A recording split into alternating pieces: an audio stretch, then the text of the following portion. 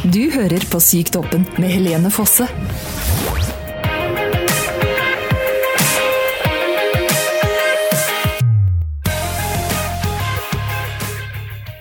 Da var vi her igjen. Yes. Hvem det med meg? Det Luna Iria. Jævla hora. It's me. Hi, I'm the jævla hore. It's me. Supert. Da har vi introdusert Luna. Hun den jævla hora. Ja. Men vi kan jo ta en liten check-in. Hvordan går det med deg nå? Akkurat her og nå så går det ganske greit. Ja? Ja. Jeg tar æren for det. Ja. Det mitt nærvær. Ja. Det helt fantastisk. Vi veldig køddehumør nå, så god stemning. Ja, ikke sant? Skikkelig, skulle til å si guttastemning, men det, nei, det har vi ikke. Vi har pasientstemning, kan vi kalle det. Men coiner det en... Cray-cray. Ja.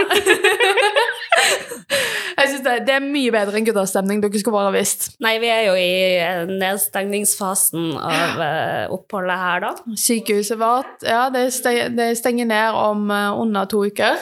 Ja. Så da det mye soving, for det mye forandring på en gang.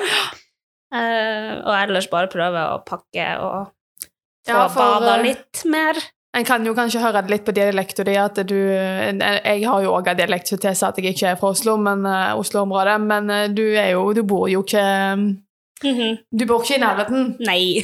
Nord-Norge. Ja, så det blir en god biltur på deg. Ja. Meg da, jeg litt sånn samme stemning som Luna. Jeg i godt humør nå, men sånn ellers det litt sånn, det veldig sånn begravelsesstemning her. Alle de ansatte skal bli flyttet, så de på en måte mister den jobben de har vært veldig glad i. Alle med pasienter skal plutselig skrives ut mye tidligere enn vi egentlig skulle. Og det veldig trist når man på en måte har veldig troen på det dette sykehuset har drevet med, at det forsvinner ikke fordi at det sykehuset ikke har gjort det godt, men fordi at politikere, jeg må jo si, jeg stemmer på den røde siden, men jeg synes at dette feil måte å gjøre det på, å stenge ned masse sykehus uten å ha noen erstatning for det. Så det litt sånn, det trist både for vår personlige del, men også sånn litt sånn prinsipielt. Ja. Men kan du fortelle meg litt mer om deg selv? Du har jo vært med en gang før, så vi vet at du skeiv. Ja. Skeiv as fuck. Men utover det? Godt spørsmål. Vi kan jo begynne med det som relevant for denne episoden. Ja. Og det at jeg har kompleks C-PTSD. Du har kompleks C-PTSD, så du har sånn ekstra kompleks C-PTSD. Dobbelt kompleks C-PTSD, nei. Jeg har kompleks PTSD, blant annet. Vi har jo alle hørt om PTSD, vi vet litt hva det Jeg kan jo lese litt her fra Helse Norge.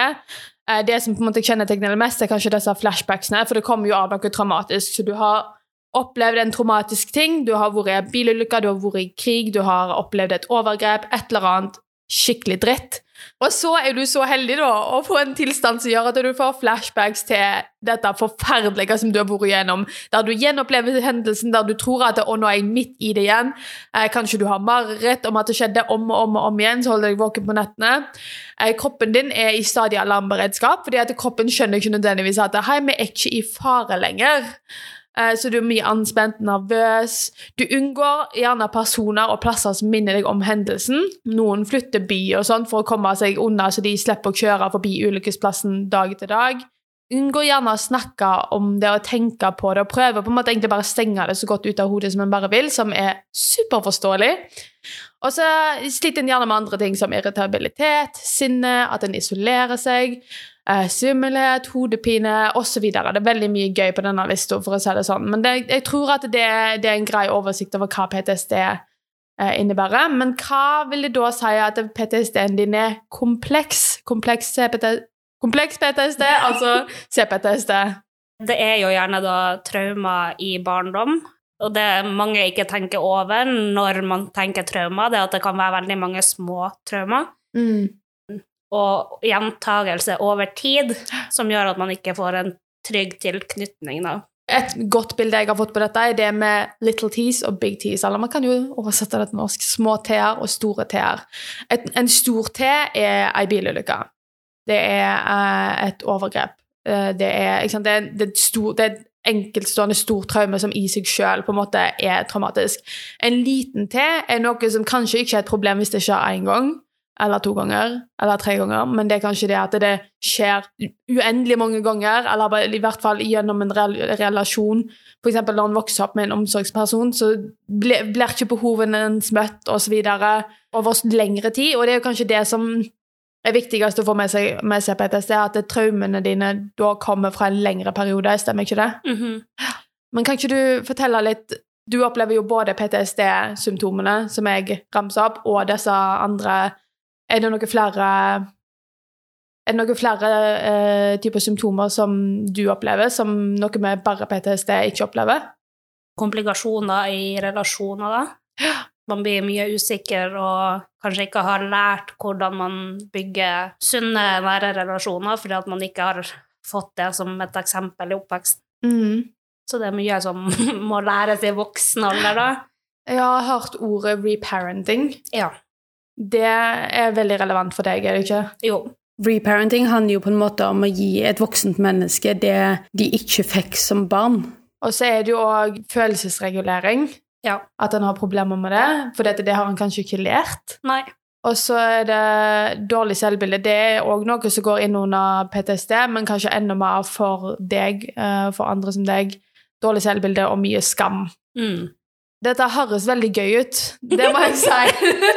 Det høres ut som en fin liten bukett av symptomer å måtte deale med på daglig basis. Ja, det er helt fantastisk å våkne på morgenen og være helt nede. Ja, hate seg selv, ha ekstra sterke følelser, slite ekstra med liksom venner, familie, altså det er bare... Yes. Det høres veldig gøy ut. Jeg kan jo avsløre at jeg har faktisk hatt C-PTSD-diagnose, uten at jeg tror at jeg har hatt C-PTSD, fordi at jeg kjenner meg, heldigvis for meg, ikke igjen i disse tingene. Det høres så hardt ut å leve med, og jeg har heller ikke traumer. Nei. Jeg har noen traumer, men det er liksom, jeg har PTSD-mengdetraumer, jeg har ikke C-PTSD-mengdetraumer, for det er jo mer omfattende. Kan du forklare litt, hva er et flashback, og er det noe spesifikt som er greit å vite om flashback du spesifikt som C-PTSD, eller CC-PTSD? Survivor eller overlever. Hvordan er flashbacks for deg? Det er litt vanskelig å forklare. Det kan være at jeg har følelsen av at, altså en følelse, veldig sterk følelse i meg, som ikke gir mening i situasjonen der og da. Et litt sånn emosjonelt flashback. Som da setter meg veldig ut og gjør at jeg kanskje ikke fungerer eller klarer å være til stede hvis man sitter og har det bra og koser seg med en film eller noe sånt, og så vil jeg egentlig bare hyle høyt eller skrike eller gå og gjemme meg. For jeg vet ikke hva jeg føler og hvorfor jeg føler det, for det kommer liksom helt ut av det blå. Det gir ikke mening i situasjonen. Nei. Det høres utrolig tøft ut. Det høres ikke noe gøy ut i det hele tatt. Herlighet.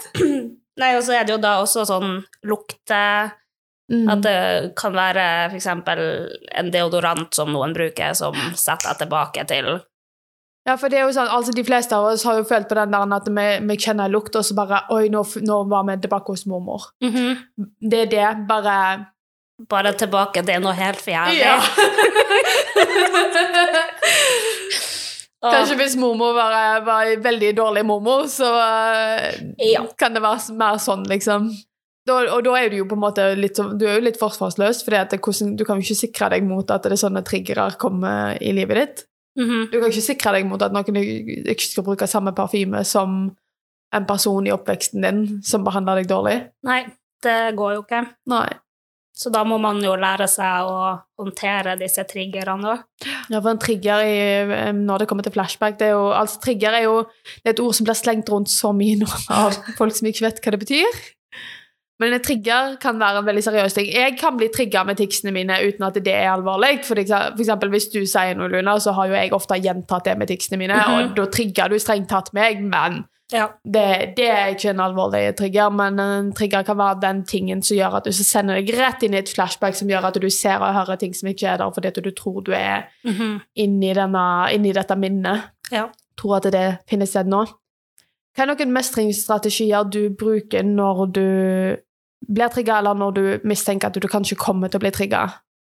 Jeg har uante mengder med fokus ting, altså sånn leker eller sånn. Og uante mengder med fokus hørtes veldig godt ut, det vil jeg også ha. Jeg har skuffet full, men ikke av det som faktisk funker, må jeg si. Men sånn... fidget toys, type ting. Ja. Det kan være favoritten min heter Småkompis, det er en svensk greie, det er en sånn liten sakkosekk som passer i handa. Som er litt sånn squishy. Denne her vil jeg ta bilder av etterpå. Og så legger man ut på Sykt åpen sin Instagram-konto, så dere kan få se, for denne har jeg lyst til å se selv, merker jeg. Den har fulgt meg i 10-11 år, kanskje. Så den er litt nasty for deg. Men så har de også fidget spinners. Når de kom, så var jo PTSD-en min veldig happy. Og spesielt angst og sånn, som jeg får ut gjennom hendene. I stedet for å flette håret og snurre på skjeffet, og så tangle, en engelsk greie som en sånn tangle, som sånn, du snurrer rundt på, og er satt sammen av mange ledd. Du får jo de også med sånn tekstil, eller gummiknotter og litt sånn forskjellig. Så der har jeg kjøpt 3-4 sånne, og så har jeg klikket sammen de ulike teksturene da, for å få en mest mulig sånn, bringe meg tilbake til her og nå. Gjennom får deg til å fokusere og liksom grounda deg, grunna deg, liksom rota deg ned i virkeligheten og det som skjer nå. Det som også funker bra i forhold til å komme tilbake her og nå, det er for eksempel å spise en appelsin. Ja, fordi det er så surt og... surt og søtt og smaks- og luktesans. Følesansen. Og så er det jo mange psykologer som er veldig glad i den her. Se 3 grønne ting, og sett ord på den. Den er ikke jeg veldig glad i, for det er nesten en traume i seg selv etter mange år med behandling.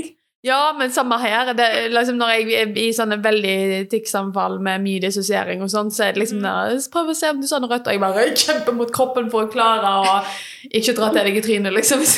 Ja.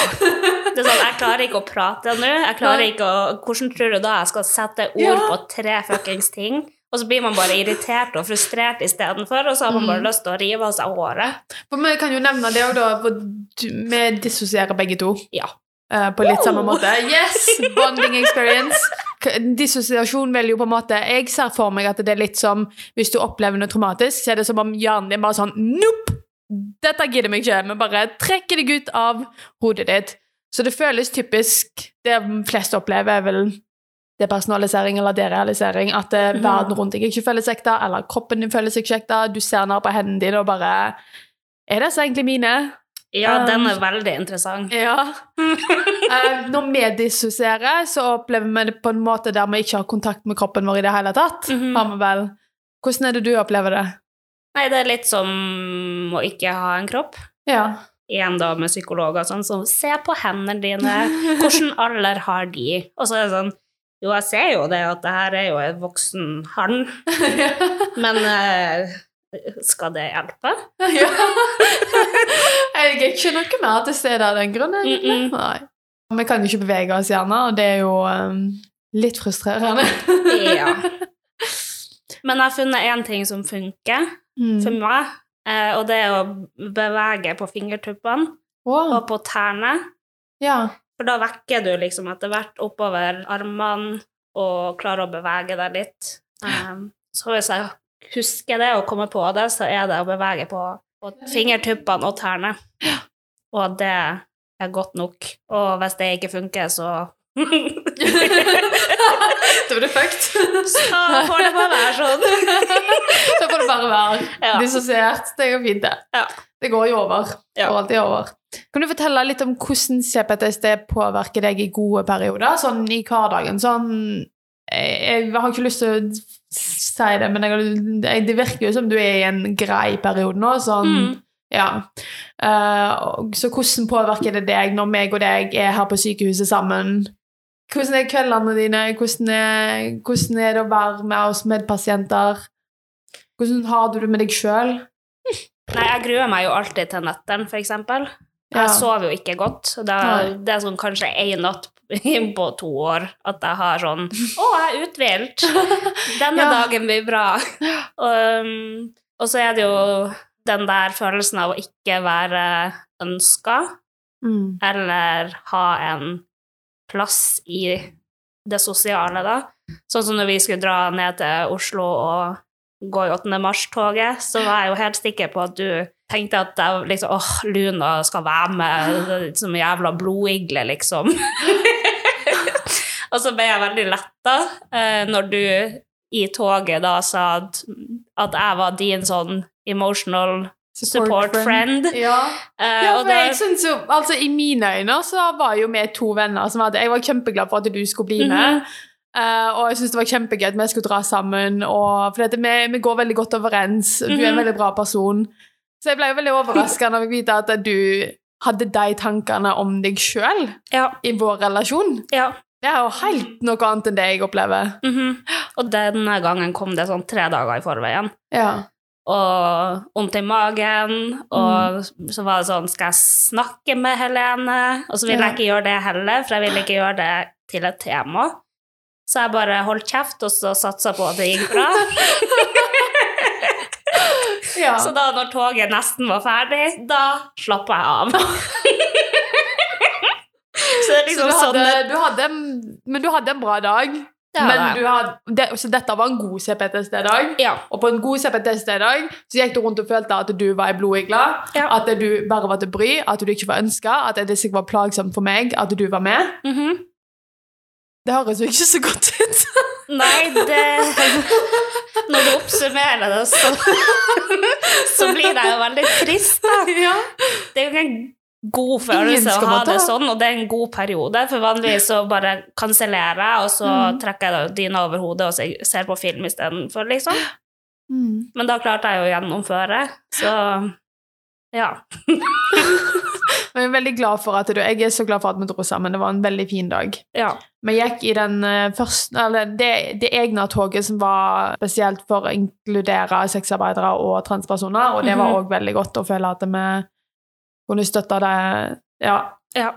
Du er jo trans selv, så da var det jo ekstra fint å kunne gå i det toget, og skrike litt, brøle litt for folk som oss.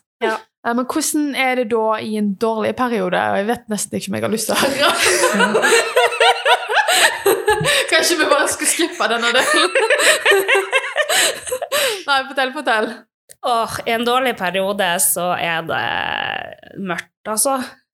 Da er jo også... Blir du deprimert? Ja. Jeg er vel deprimert stort sett hele tiden.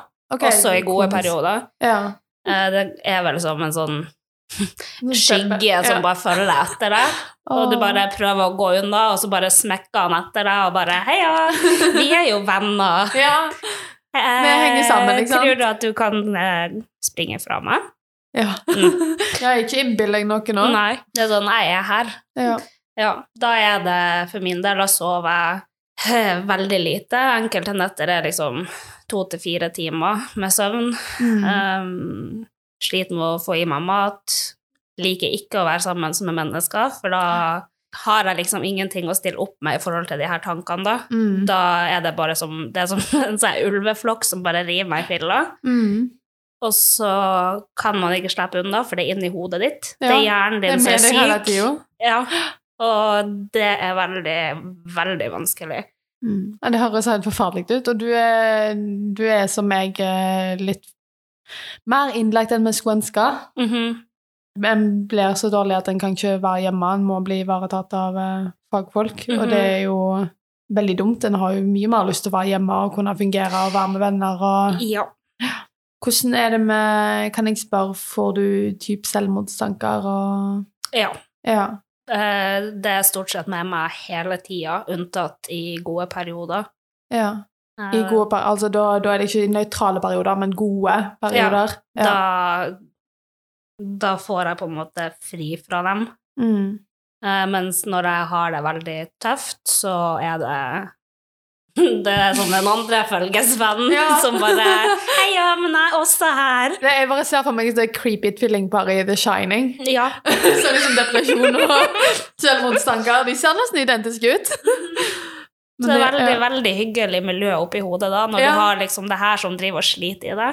Godt selskap. Ja, men det er godt og viktig å omringe seg med. Nei, herlighet. Det er dritt å høre at du har det så tøft. Det så urettferdig. Sånn. Og ja, det urettferdig, for det har ikke vært dette. Det liksom ting som jeg har blitt utsatt for gjennom barndom og ungdomstid og ungvoksen, som... Nå skal jeg stille deg et spørsmål som jeg egentlig ikke skal stille noen som har PTSD eller C-PTSD eller noe sånt, men vi har snakket om dette på forhånd. Kan du fortelle noe av det som har gjort at du har C-PTSD? Kan vi rett og slett få se litt på traumen dine, Luna?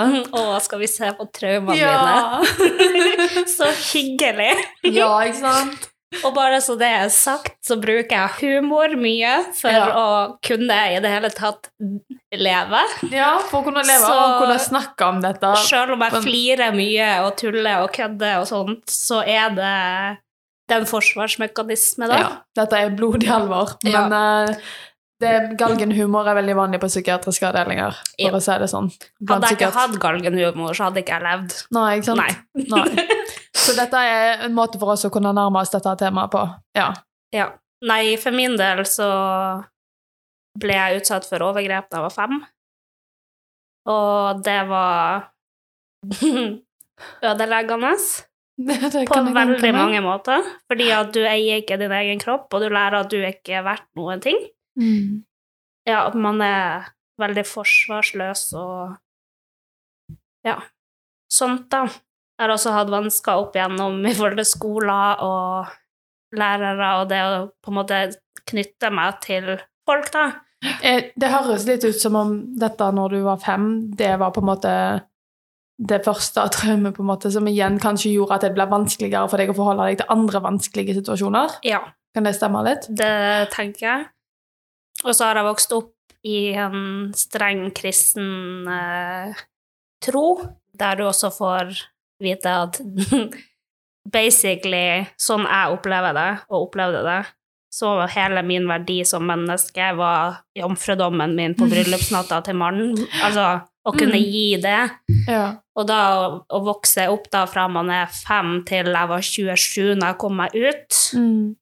Og det liksom hver søndag, og så det noen ganger det sånn stor samling og sånne ting, men da å få liksom repetert dette da, at sex mellom mann og kvinne, sånne ting. Det ganske mange. Igjen skjev, det skjønte jeg heller ikke før jeg var 27. Nei, ikke sant. Så da, i nær familie da, at en omsorgsperson var syk, som for min del var veldig vanskelig å takle. For mine søsken var flyttet ut, så det var liksom... Det var deg. Meg. Ja. Ok, vet du hva, jeg må gi deg en klem.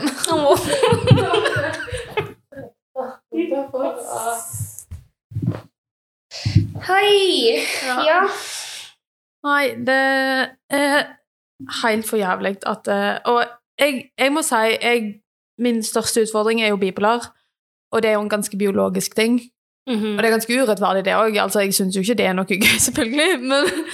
Men det litt sånn, ok, naturen gjør feil. Det ingen som har gjort noe mot meg. Det folk som har gjort ting mot meg, men det ikke de tingene jeg sliter mest med, på en måte. Det jeg sliter mest med noe som organisk. Og jeg bare føler liksom at det må være så mye mer urettferdig for deg å vite at det mennesker som har valgt ting. Ikke alltid, kanskje. Fordi at folk kan traumatisere deg uten å velge å traumatisere deg. Ja. Det fullt mulig. Men det jo noen som har gjort ting de absolutt ikke skulle ha gjort, og som de visste garantert at det skulle ikke de gjort. Som grunnen til at du har det sånn som du har det i dag. Ja. Det må være så frustrerende og urettferdig. Ja, det veldig vondt og vanskelig å takle. Og jeg blir veldig sint. For det jeg blitt utsatt for. For jeg var et barn, jeg var ungdom, jeg kunne ikke forsvare meg. Jeg visste ikke hva som var rett og galt, og ja, det at voksne rundt da ikke så meg, ja, det vanskelig å tenke på. Og hvordan ble noe av dette? Visste noen av deg rundt deg? Altså var det noen som så på dette her og sa at her det ting som feil, som håndterte det bra, eller var det bare... Nei, det var litt sånn... Foreldrene mine visste ikke før i voksen alder, for eksempel. Ja. Ja, Og de på skolen, jeg vet ikke om de ikke hadde kunnskap, eller om de valgte å se bort. Det vet jeg ikke. Nei. Men jeg vokste opp på 90-tallet, og da var det jo ikke akkurat... Det er sånn de gamle dager, når vi var unge. Ja. Da var sånt akseptabelt. Da var alt greit. Du trengte ikke oppdra barna dine, du bare liksom heiv de ut på trappa når de var nyfødt, og bare klar deg selv. Sånn var det når vi var unge. Nei, men det var jo når jeg var rundt 16 da, på videregående, at de kom de her reklamene med sånn, de her hvite t-skjortene som det stod noen og vasket et vindu, og så stod det sånn, jeg sliter psykisk. Oi, det der husker ikke jeg. Og så stod det på t-skjorta til den andre, når det liksom filmet, så stod det, jeg vet at du sliter, men jeg tør ikke spørre hvordan du har det, eller noe sånt. Og det var når jeg var 16. At det da begynte å skulle være litt mer vanlig å snakke om det. Og da begynte jo også mine omsorgspersoner å skal ta tak i det ting. Men da hadde jeg jo støffet alt inne og under matta i så mange år at jeg ble jo krakilsk. Du måtte ikke røre det forsvarsverket mitt da. Og det ble bygd opp sikkert med litt sånn pinner som bare var støkk inn til veggen. Liksom, litt som den ulven som kommer og blåser og skal rive huset ditt. Det skjønner jeg godt at du ikke var klar for når du vet hva som gjemmer seg bak. På en måte. Hvor sårbart det alt det under. Men hvordan jeg har lest det når jeg gjorde research til denne episoden, at en ting, og dette høres så vondt og ensomt ut, at hvis en har C-PTSD, så sliter en gjerne med å føle seg nær andre personer. Ja. Er det noe du kjenner deg igjen i? Ja. Det høres ikke gøy ut. Nei. For å si det mildt.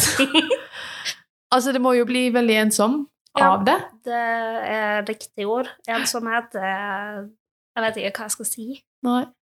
Nei, det sier seg selv at det å føle at du er helt alene i verden, og at du på en måte ikke kan bli nær noen nye. Ja, og heller ikke at du er nær familien din. Selv om du elsker dem overalt på jorda, så klarer du ikke å føle det, liksom. Det var så helt jævlig tynt. Igjen, jeg tror konklusjonen min etter dette her er at jeg synes ingen burde få C-PTSD. Jeg synes det burde bare slutte med. Jeg stiller meg i kø og trekker kølapp og bare, dette vil ikke jeg ha. Jeg kan godt fjerne det først. Det er bra. Ja. Men kan jeg spørre hvordan er selvbildet ditt? Det høres jo ut som det er veldig dårlig. Det er det sånn generelt. Hvordan er selvbildet ditt? Det er ganske shit. Ja. Men på en god dag så kan jeg ha liksom selvtillit til å gå bort til fremmen og bare, kul jakke, eller liksom tenke at ok, jeg er et ganske ok menneske. Men stort sett så er det jo dårlig. Stort sett så er du blodig glad, liksom. Eller ikke eksisterende. Ja. Sånn, der kommer Luna. Herregud. Det er sånn, ikke, altså, nå har vi bodd sammen i 3 måneder. Jeg kan ikke se for meg at noen som blir kjent med deg tenker sånn annet enn liksom hvis de selv er ræva folk som er liksom homofobe, da kommer de til å tenke det. Æsj, de lesbe. Ja, ikke sant? Hvis de ikke liker skeive, hvis de ikke liker feminister, da misliker de deg, men det tenker jeg meg at du ikke tar deg veldig nær av. Nei. Det er jo nesten bare et kompliment. Går det an å bli kvitt C-PTSD? Går det an å bli frisk fra det? Ja, det gjør det, heldigvis. Det vil nok ta tid å finne riktig match med behandling og eventuelt medisiner mot depresjon eller sånne ting som kan hjelpe deg på veien. Men tid er vel egentlig en nøkkel, for det har tatt tid å komme dit.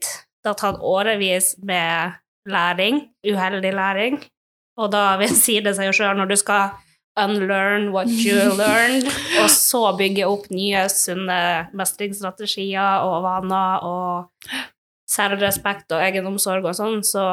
Ja, den har jobb. Det er mye. Det er også spesielt det at C-PTSD på en måte blir skapt over en lengre tid. Til seg jo kanskje at det må tid til for å komme seg ut av det, og det kommer jo sikkert til uansett. Jeg vet ikke hvor langt du ser deg selv på den reisen akkurat nå, men uansett så kommer det sikkert alltid til å være noe som påvirker deg. Det er jo en stor del av livet ditt bare, altså selv hvis du blir frisk i morgen, da har du hatt dette her jeg tenker at det vil jo alltid være med meg. Altså at man takler det bedre, kanskje, og at det ikke gjør så ondt. Men Jeg vet da faen. Hjelp. Ja, men det godt å vite at det mulig å bli frisk fra dette her, og samme gjelder PTSD.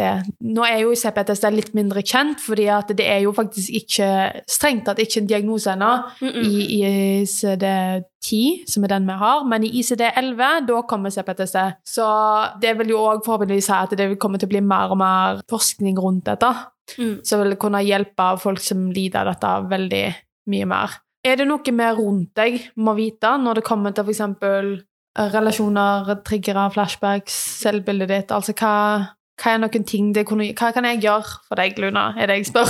Jeg spør deg om. Hva kan jeg gjøre for deg? Det vel egentlig bare det å vite om at dagsform svinger, og møte meg på der jeg da. Og så hjelper det alltid med en klem. Ja. Hvis man liker klemmer. Ja, det det. Det å kreve av andre at de skal gjøre spesifikke ting også jo en veldig vanskelig ting å klare å be noen om. Også når du ikke helt vet selv hva som hjelper, så det litt vanskelig da å vite hva du trenger fra andre. Men det veldig, jeg kan tenke meg at det beste å begynne med å bare forstå denne tilstanden, forstå hva den innebærer, forstå hva påvirkning det har på humør og selvbilde og relasjoner, og kanskje være litt ekstra på at hei Luna, jeg setter pris på deg som venn.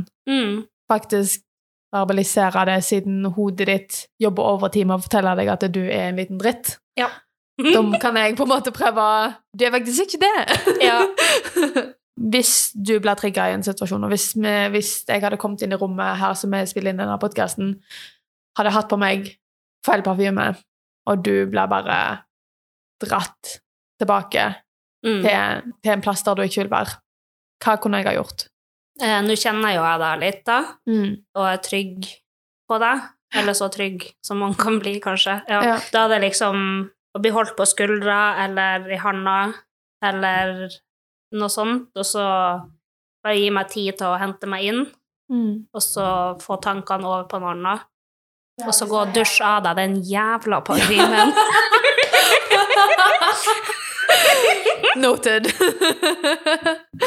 Nei, men det hjelper også sånn for å få deg ut av flashbacks eller sånne ting, så kaldt vann i ansiktet eller på hovedpulsårene på håndleddene hjelper kroppen til å komme fortere tilbake her og nå da.